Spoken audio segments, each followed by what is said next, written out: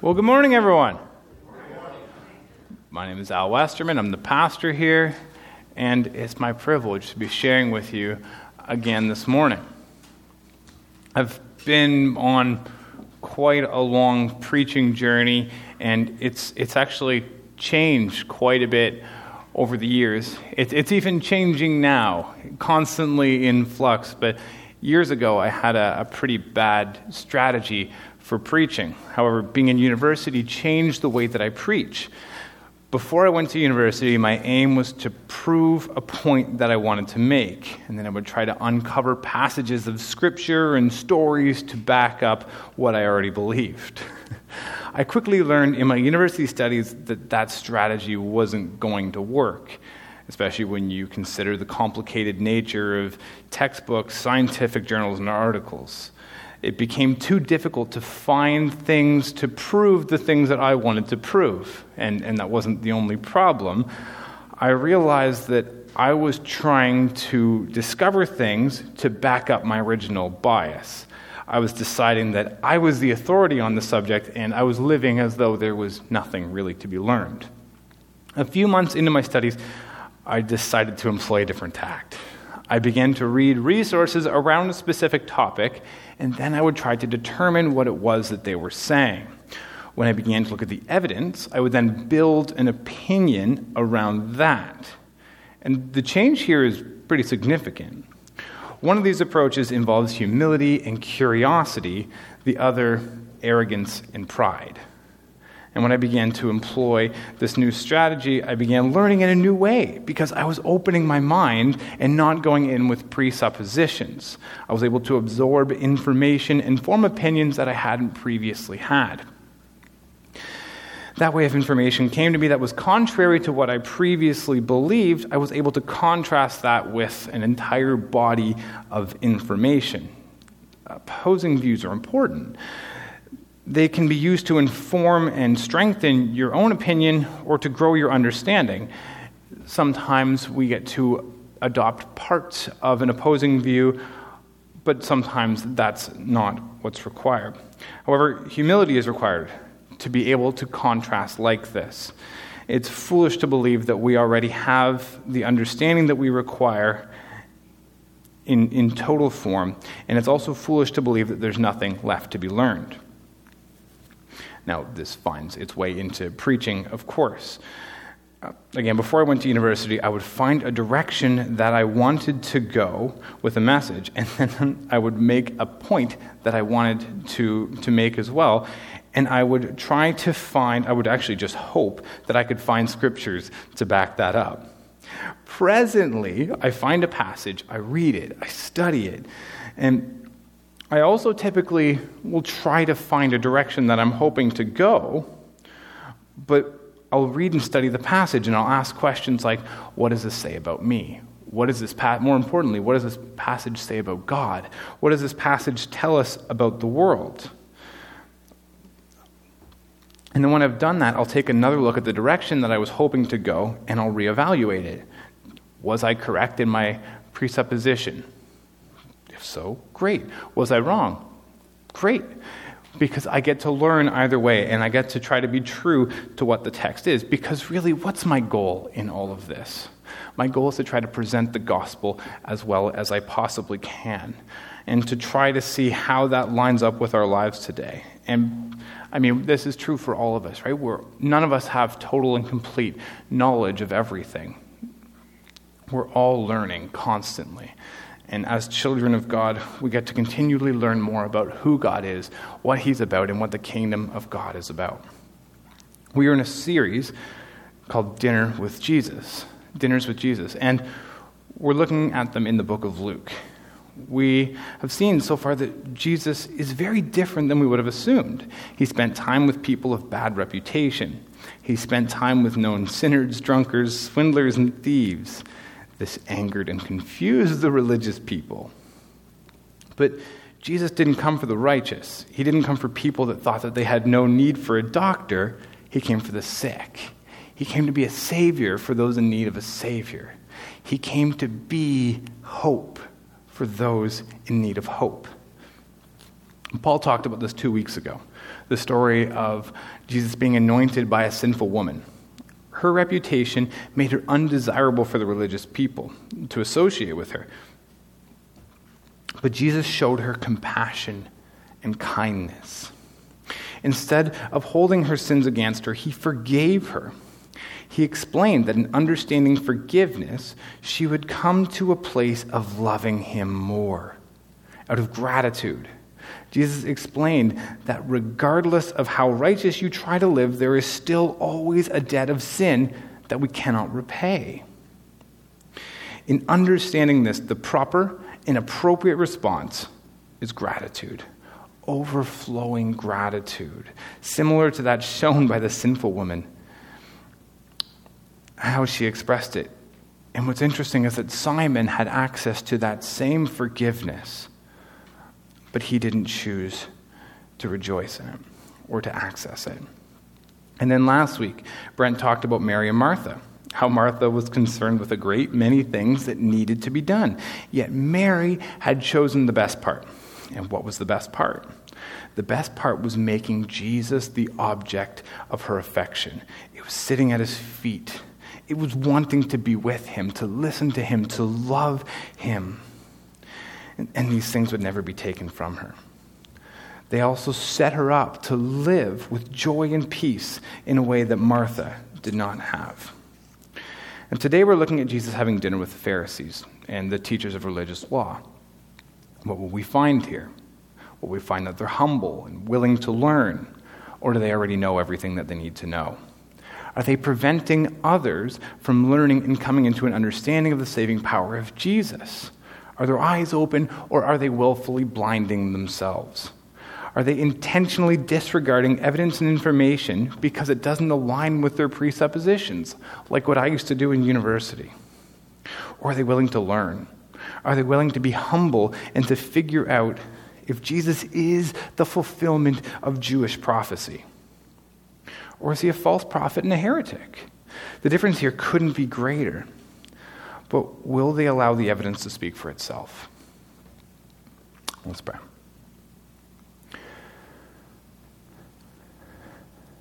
Father God, as we talk about today, God, my prayer for all of us is that we too be open and humble. God, that we be willing to receive what you have for us.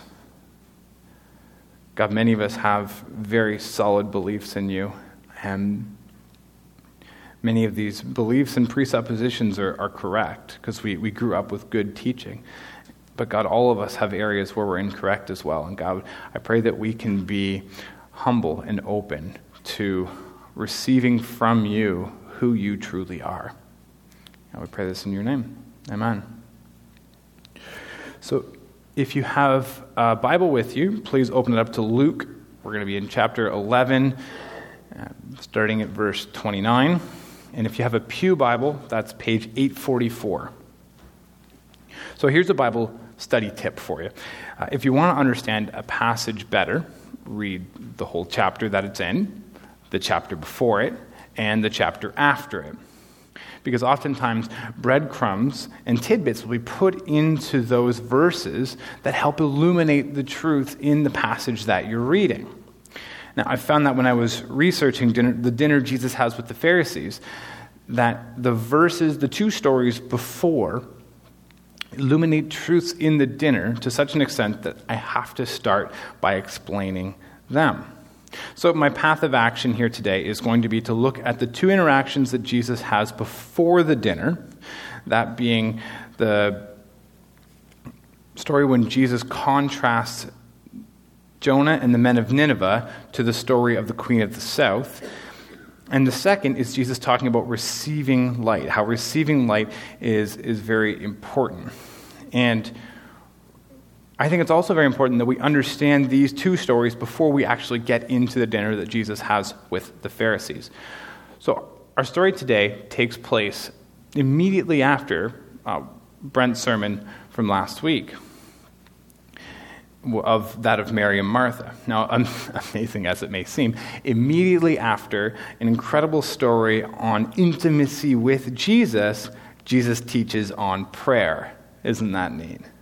And then shortly after this, Jesus is confronted with a demon, who he then casts from the person. Jesus is accused of being the prince of demons, and then Jesus goes on to teach proper beliefs and doctrine around the demonic. This, of course, draws a large crowd and concludes with Jesus receiving a very awkward compliment, which he redirects wisely. So that's in verse 27. As he was speaking, a woman in the crowd called out, "God bless your mother, the womb to which you came and the breasts that nursed you." Jesus replied, "But even more blessed are all who hear the word of God and put it into practice." So here's where we pick up in the story. Verse 29. As the crowd increased, Jesus said, "This is a wicked generation. It asks for a sign, but none will be given except the sign of Jonah. For as Jonah was a sign to the Ninevites, so also will the Son of Man be to this generation. The queen of the south will rise up at the judgment with all the people of this generation and condemn them, for she came from the ends of the earth to listen to Solomon's wisdom, and now something greater than Solomon is here. The men of Nineveh will stand up at the judgment with this generation and condemn it, for they repented at the preaching of Jonah, and now something greater than Jonah is here." Jesus responds to the Jews asking for a sign earlier in the chapter. One thing we know about Jesus is that when someone asks him for a sign directly and purely for the purpose of entertainment, or to try to put Jesus on trial or try to prove himself, Jesus won't perform any signs or miracles. Those aren't the reasons that motivate him. He isn't one to be backed into a corner or to use a sign by way of defense. Jesus uses signs many times throughout the Gospels, and in every circumstance, it's for a good reason. There's heart behind it. Jesus heals people out of love. People come to Jesus who have loved ones who are sick or hurting, and he brings healing to them. Now, what these people aren't doing is they aren't looking for a sign to titillate their senses. No, they're much more interested in reconciliation and fullness. Jesus uses signs and wonders many times throughout the New Testament.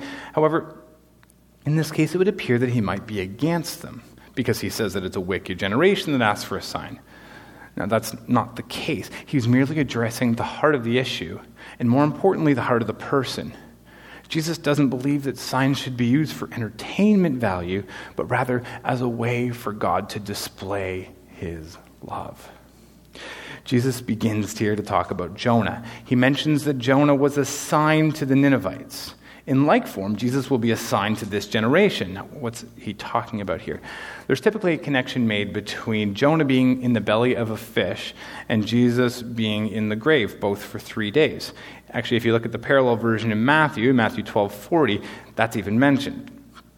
But it might be more than that.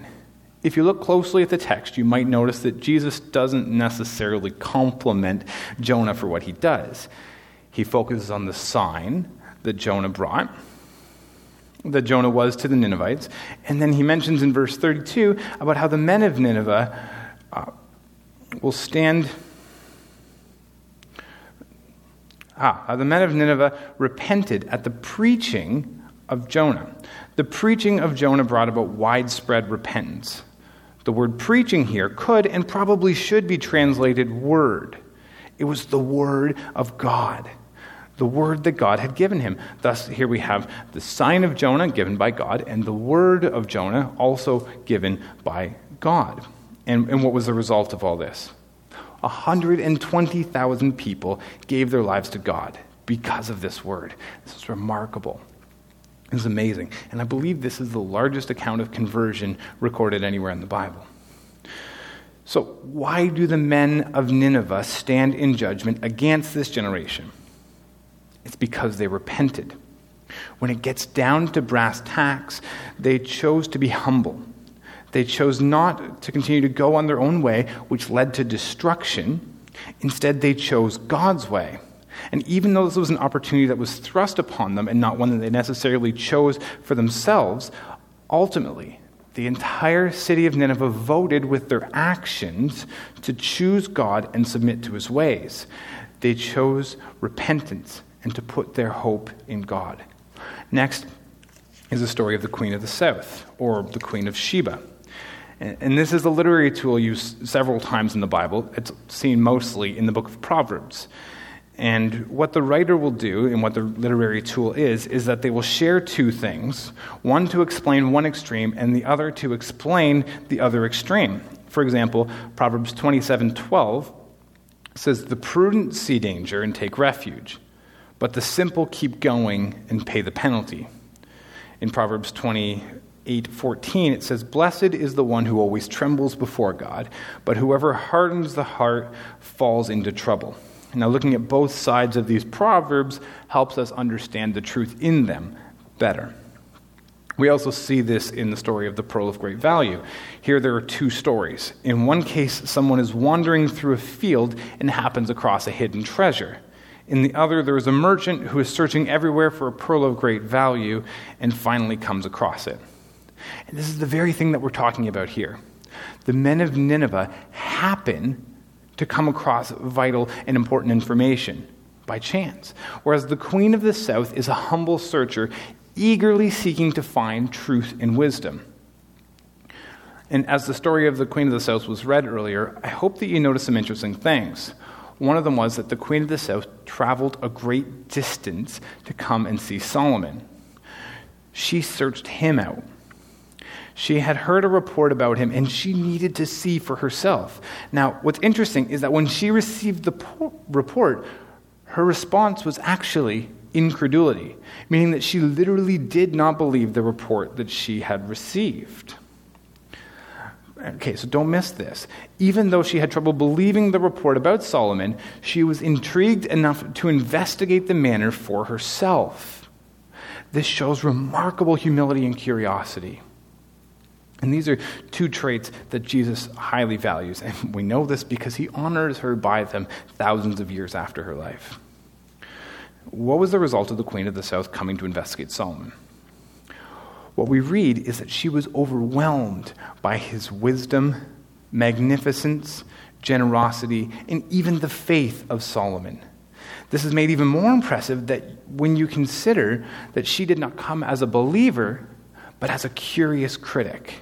She was blown away by what she experienced and said that it didn't even portray up to half.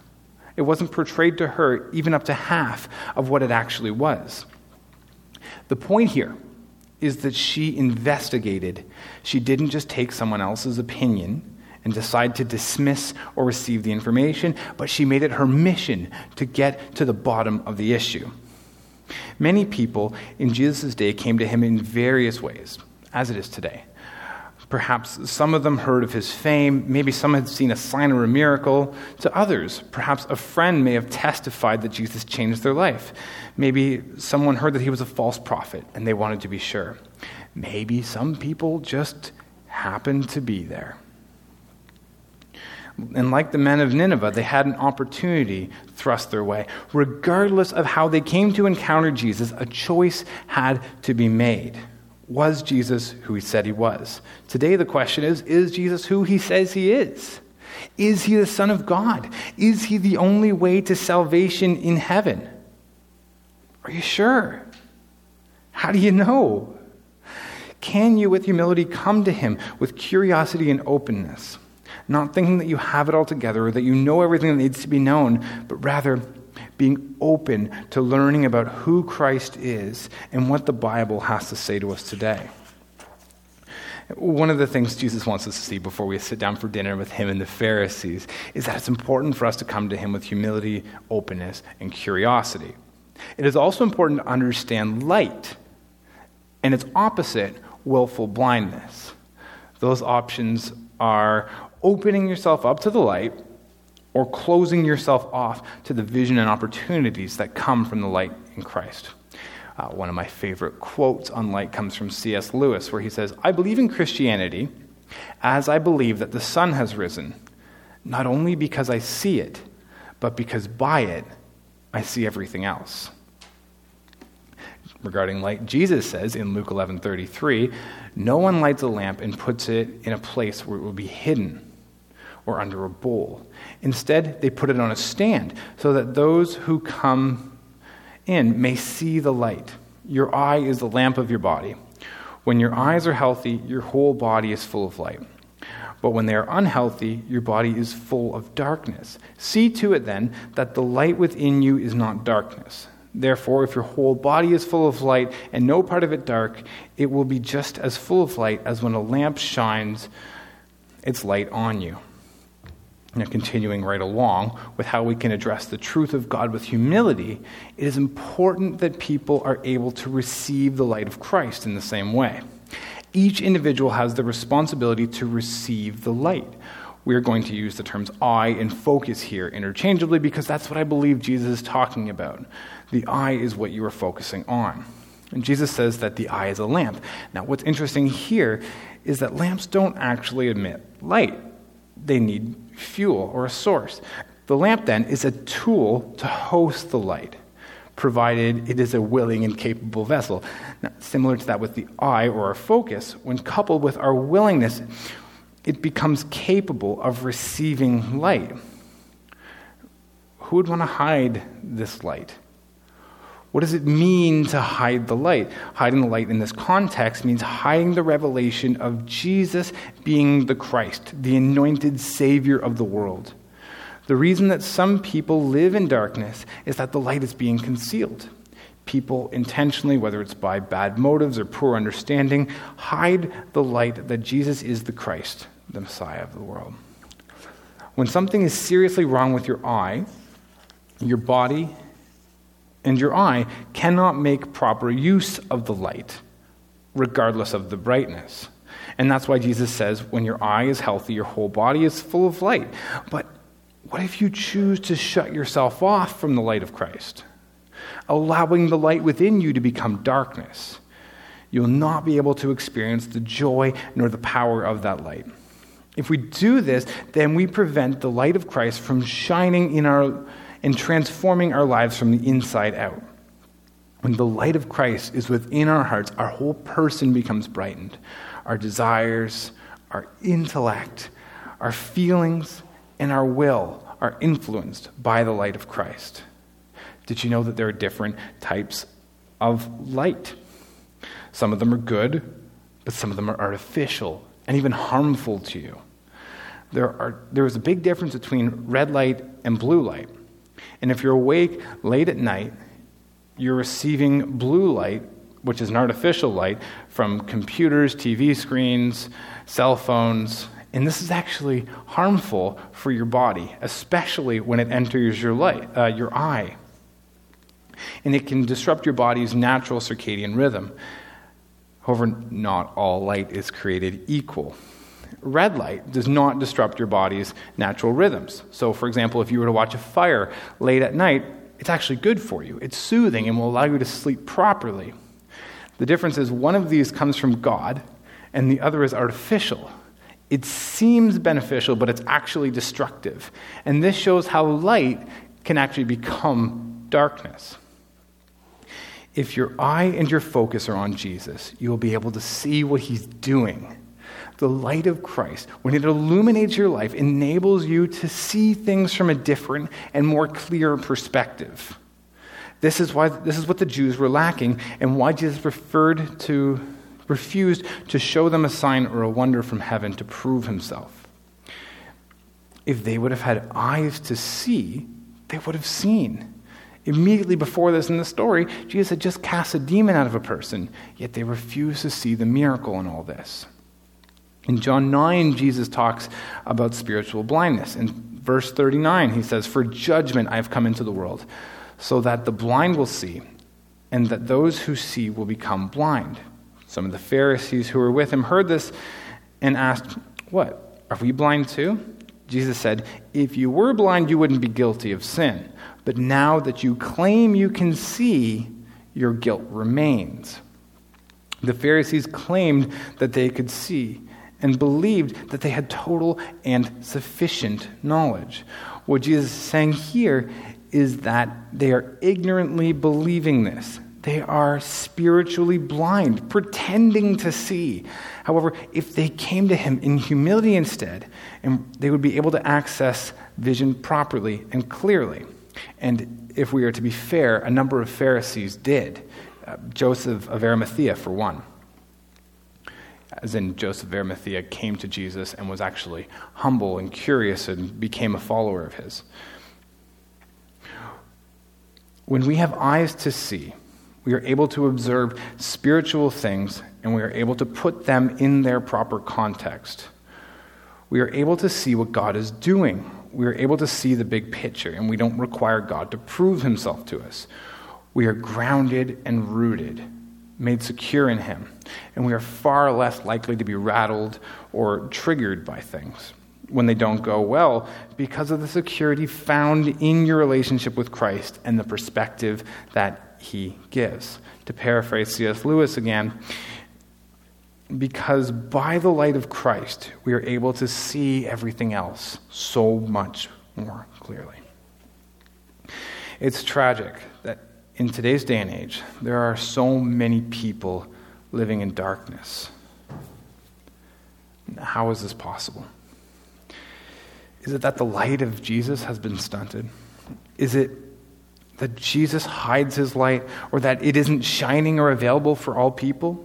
No, Jesus is love, and the light that he shines is so readily available for all people. His light is shining all around us, and if we can open our eyes and not be willingly blind like many of the Pharisees, we can notice and enjoy the light of Christ. Finally, we come to the part where Jesus is having dinner with the Pharisees. So in verse 37, when Jesus had finished speaking, a Pharisee invited him to eat with him. So he went in and reclined at the table. But the Pharisee was surprised when he noticed that Jesus did not first wash before the meal.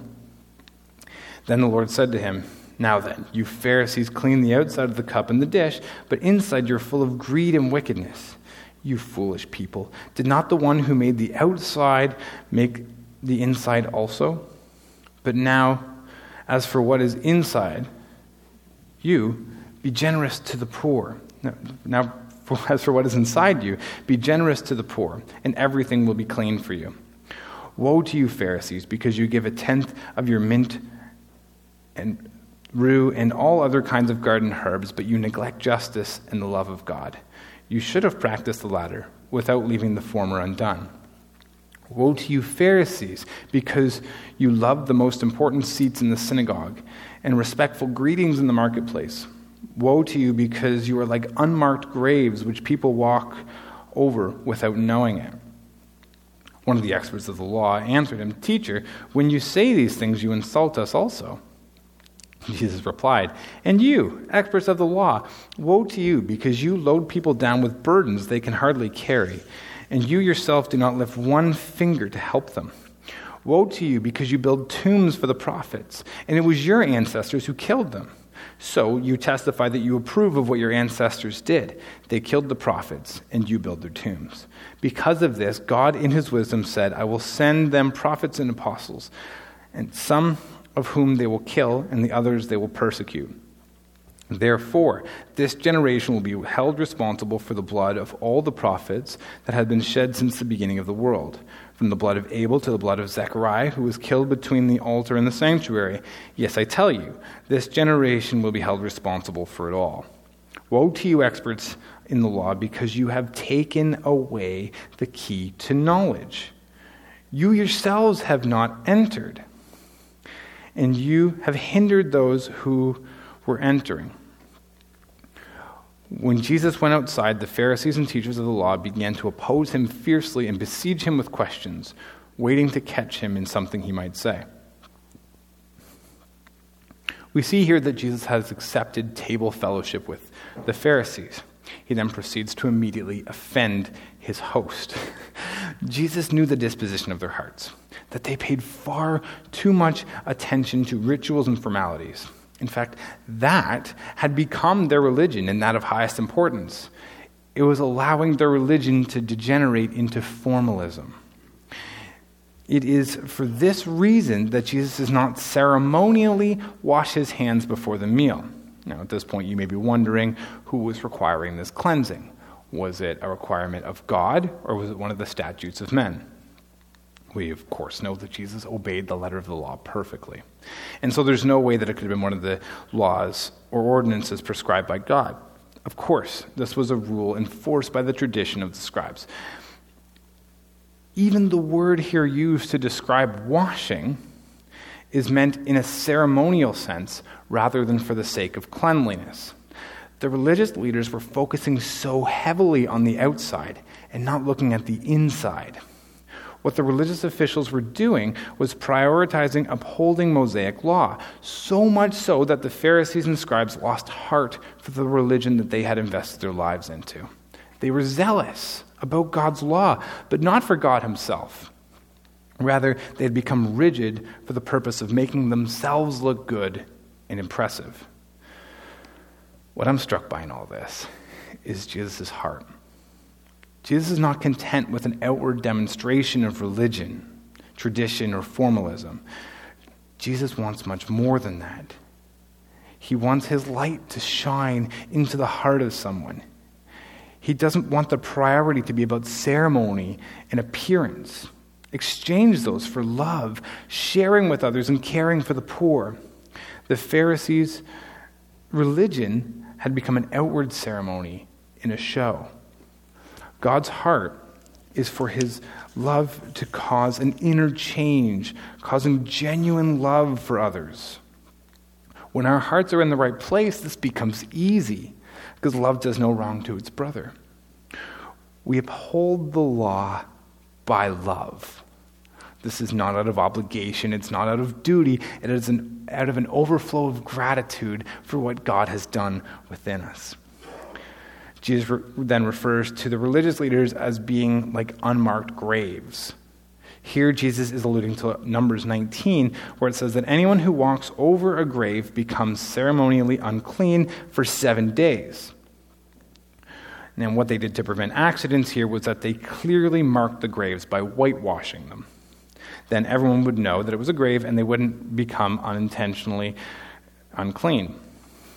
So when Jesus refers to the religious leaders as being like unmarked graves, what he's saying is that they are defiling people, they're polluting people, and they are causing people to sin. Then one of the religious leaders decides to defend the Pharisees and make his voice known. Big mistake. Jesus then turns his attention to him and his woes on them. And he said that they load people down with burdens that no one has been able to carry, and they don't even help them out. There were 603 religious laws given by God, as well as the 10 Commandments, totaling 613. Now, if you ask me, I would say that's probably enough. However, the religious leaders didn't seem to think so. And we talked about this a couple of weeks ago. They decided to make more. They made a fence around the fence, remember? And it totaled some 2,500 commandments that the Jews were expected to keep. This had gone from the realm of difficult into impossible. The religious leaders had found shortcuts and cheat codes to get around some of the laws, yet they burdened people down with all of these man-made laws and did nothing to ease the burden. Next, Jesus talks about how they killed the prophets of old. These prophets were men that came with an unpopular message of repentance, judgment, and love. Their message was not received well by the kings nor religious leaders of the time. And this may have been best illustrated for us a couple weeks ago by Brent when he was talking about Baruch and Jeremiah and all the struggles that they went through. Some of these men were later recognized, as they properly were, to be prophets. And presently, when this story is happening, monuments were being constructed in their honor by the descendants of the people that had had them killed. This is the absolute height of hypocrisy, made only worse knowing that the fulfillment of Jewish law stood before the descendants of those people.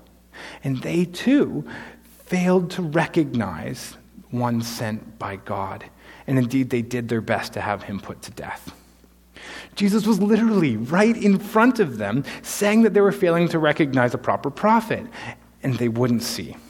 They failed to recognize the truth and the light. Lastly, Jesus accuses them of taking away the key of knowledge. This key begins with an incomplete exegesis or understanding of Scripture, but it goes so much deeper than that. As I've just alluded to, they remain blind to the fact that all of the Old Testament prophecies spoke of a coming Redeemer who would be the Messiah, the Christ. Jesus fulfills these prophecies. The Jewish leaders should have been leading the charge to come to Jesus and exalt him as the Messiah, the Savior of the world. If only they wouldn't have been so blind, they could have pointed many thousands of Jews to Jesus. And whether it was because of unbelief or intentional blindness, they ignored the key to knowledge. Knowledge of life, knowledge of forgiveness, knowledge of salvation. And what's the point of all this? The Pharisees modeled what religion looks like absent the heart. We'll say that again. The Pharisees modeled what religion looks like absent from the heart. They showed us what religion can look like when you believe that you know everything and that there's nothing known, that nothing less that needs to be known, nothing left that needs to be known. And when you focus on rules more than people. What Jesus values is humility, openness, and love. Jonah came with an agenda that he intended to fulfill at all costs. He was even willing to die for his agenda. Whereas the Queen of the South represents humility. And the men of Nineveh represent reconciliation. I've used the word religion here several times, and to many people, religion has become a bad word. But if you look at what religion actually means, reconnection. We're talking about connection to God in all this. Religion is all about the heart. It's all about love. Now, I can tell you all manner of things about my wife, but the point of doing this isn't so that I could win a trivia contest about her. I could tell you a lot about my earthly father. I could tell you about what he values, what he enjoys. I could tell you about his past, his preferences. I could do all these. But the point of this isn't just information. The root of all this is love. I love my wife. I love my dad. The point of me knowing and understanding them better is so that I can love them more fully and in a way proper to them. Information is valuable, but information and understanding about God is intended to improve our relationship with him. It's not just about rules, although rules can be important. The Pharisees missed it because they focused so much on the rules, regulations, and ceremonies of the religion and ignored the loving God and loving others aspect, the two things that Jesus had deemed most important. Let's pray.